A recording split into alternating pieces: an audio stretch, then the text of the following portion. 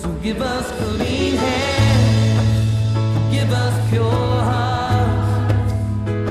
Let us not lift our souls to another. A pleasant day it is indeed. And once again, I thank you for opening your home and heart to me. As always, I am the voice of one.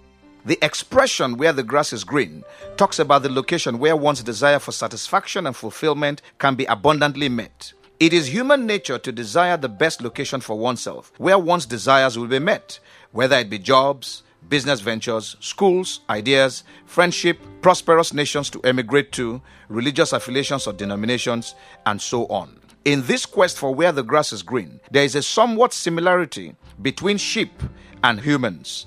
Sheep love green pastures where the grass is green, fresh, and full. Unlike sheep, however, some human beings forage, that is, they go out on their own to search every nook and cranny for something to eat, while some others scavenge, that is, pick anything they can find in trash bins as well as rejects to consume. The people who do these things do so believing that they must fend for and depend on themselves for everything. Some even say heaven helps those who help themselves. In other words, if you don't help yourself, heaven will not help you. Though this saying has gained much popularity, it is nonetheless not a statement of truth.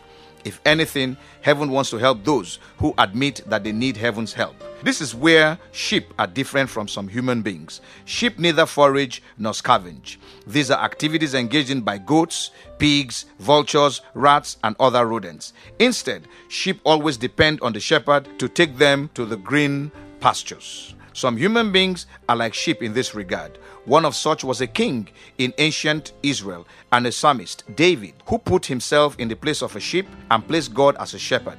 When he said, "The Lord is my shepherd, I shall not want. He makes me to lie down in green pastures." This popular psalm speaks of the sheep's trust in the shepherd, and as a result, its absolute dependence on him for sustenance. This was David's testimony, a world leader of repute in his day, having to depend on God for everything. Can you imagine any world leader today having to depend on God to run his government and then go about broadcasting it to all and sundry?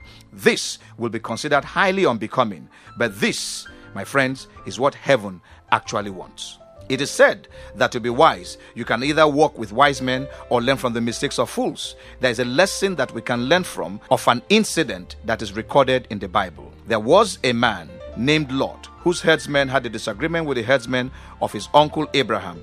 To resolve the matter, his uncle decided that a separation was necessary, so he gave his nephew Lot the right of first choice. Lot looked around and saw the well-watered land of Sodom and Gomorrah, or at least so he thought, and in his limited understanding of things, he relocated there. But there was a signal problem. Lot did not know that God's judgment was hanging over those cities because of the moral decadence of the inhabitants. There was no way Lot could have imagined that such a well-watered land was under God's imminent judgment. First, the cities were conquered in battle, and its inhabitants, including Lot, were taken into captivity. Later on, when these cities were destroyed by God, what followed were the loss of Lot's wife and the horror of the incestuous action of his daughters in giving birth to children by him.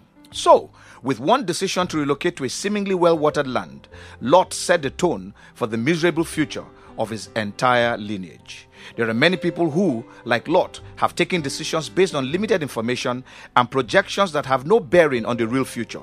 All they saw were beautiful vistas of the future in their limited knowledge and have ended up in bitter regret afterwards. There are marriages that shouldn't have been entered into in the first place, business partnerships that shouldn't have been made, job offers that should have been turned down, business propositions that shouldn't have been considered, and even visits to herbalists and spiritist churches that should never have been made. Unfortunately, these were consummated with high hopes, but sadly today, many are suffering irreparable damage and singing the proverbial "had I known" song.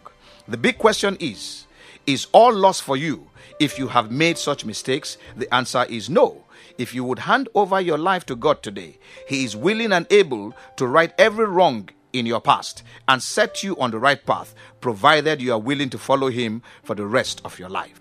There may be some of you out there who have not made these mistakes, but are now at crossroads of decision making. Decisions like, where should I live? What should I be doing? Who should I partner with in business? Who should I marry? Should I relocate to a foreign country? Which religion should I follow? These are not casual decisions to be made. And what better time than now to receive wise and godly counsel? There are lessons that we can learn from the sheep, King David the psalmist, and even Lot. Like the sheep and the king, we must admit that we need a shepherd who is God. This is always a very good place to start because we have limited knowledge of the future. So limited is man's ability to predict events that he is unable to predict with certainty what will happen within the next 5 minutes. This is one reason why every man needs to go to God, whose knowledge is vast, perfect, and flawless. God knows about events long before they happen. Indeed, he goes out ahead of those who accept him as their shepherd to search out the perfect place where the grass is green. Again, like sheep and the king, you must trust the shepherd. For if you don't trust God, you cannot accept his decision without question. So why should you trust God? For one, he is the one who created you. Secondly, he loves you with a love that man cannot comprehend. Thirdly, he is concerned for your well-being and would want to bring you to that green pasture, but only if you will let him. Finally, he has a plan for your life, for he created you for a purpose, and if you would just trust him, like the sheep does the shepherd, all will go well with you. Unlike Lot, who thought that what he was seeing physically was all there was to the issue of relocation, we must not be deceived into thinking that all that glitters is gold. The journey to green pastures may in fact be mountainous, rocky, and sometimes dotted with treacherous landscapes. But these are just obstacles and challenges on the way to the green pasture, not the green pasture. Some have gone through such terrain in the affairs of life and have lost hope and given up on life just when they are at the brink of entering the green pasture. But if you follow the leading of God, who is the good shepherd, you will not suffer damage or be lost in the journey to green pastures. To succeed in any endeavor with God, you must be completely obedient to him. Know that God loves you absolutely and cannot bring you to a place of irreparable hurt. He has perfect knowledge about time and space and has plans for you that no man can begin to comprehend. This is why it is only proper that you rely on him absolutely and obey his every instruction. God does not make suggestions. He gives his children instructions that are to be obeyed if they are to be blessed by him. It is therefore always in your interest to obey God's word. The grass is always green where God leads, be it in a foreign country or in a remote village. He is willing to lead as many as are willing to be led by him. The question is, are you willing to be led by God? Or put differently, which would you rather be, a sheep or a goat? You see, while sheep patiently wait for their shepherd to lead them to green pastures, goats do not have that patience and end up foraging and scavenging. Those individuals who have handed over the care of their lives to God through Jesus Christ can therefore be likened to sheep. They are not necessarily those who are religious or who attend church. Rather, they are those who trust God alone for everything about their lives. That is their salvation, their sustenance, and their security, to mention a few. Individuals likened to sheep do not seek to use God to achieve their selfish purposes. That is what goats do. Rather, they love the good shepherd so dearly that they obey him in all things.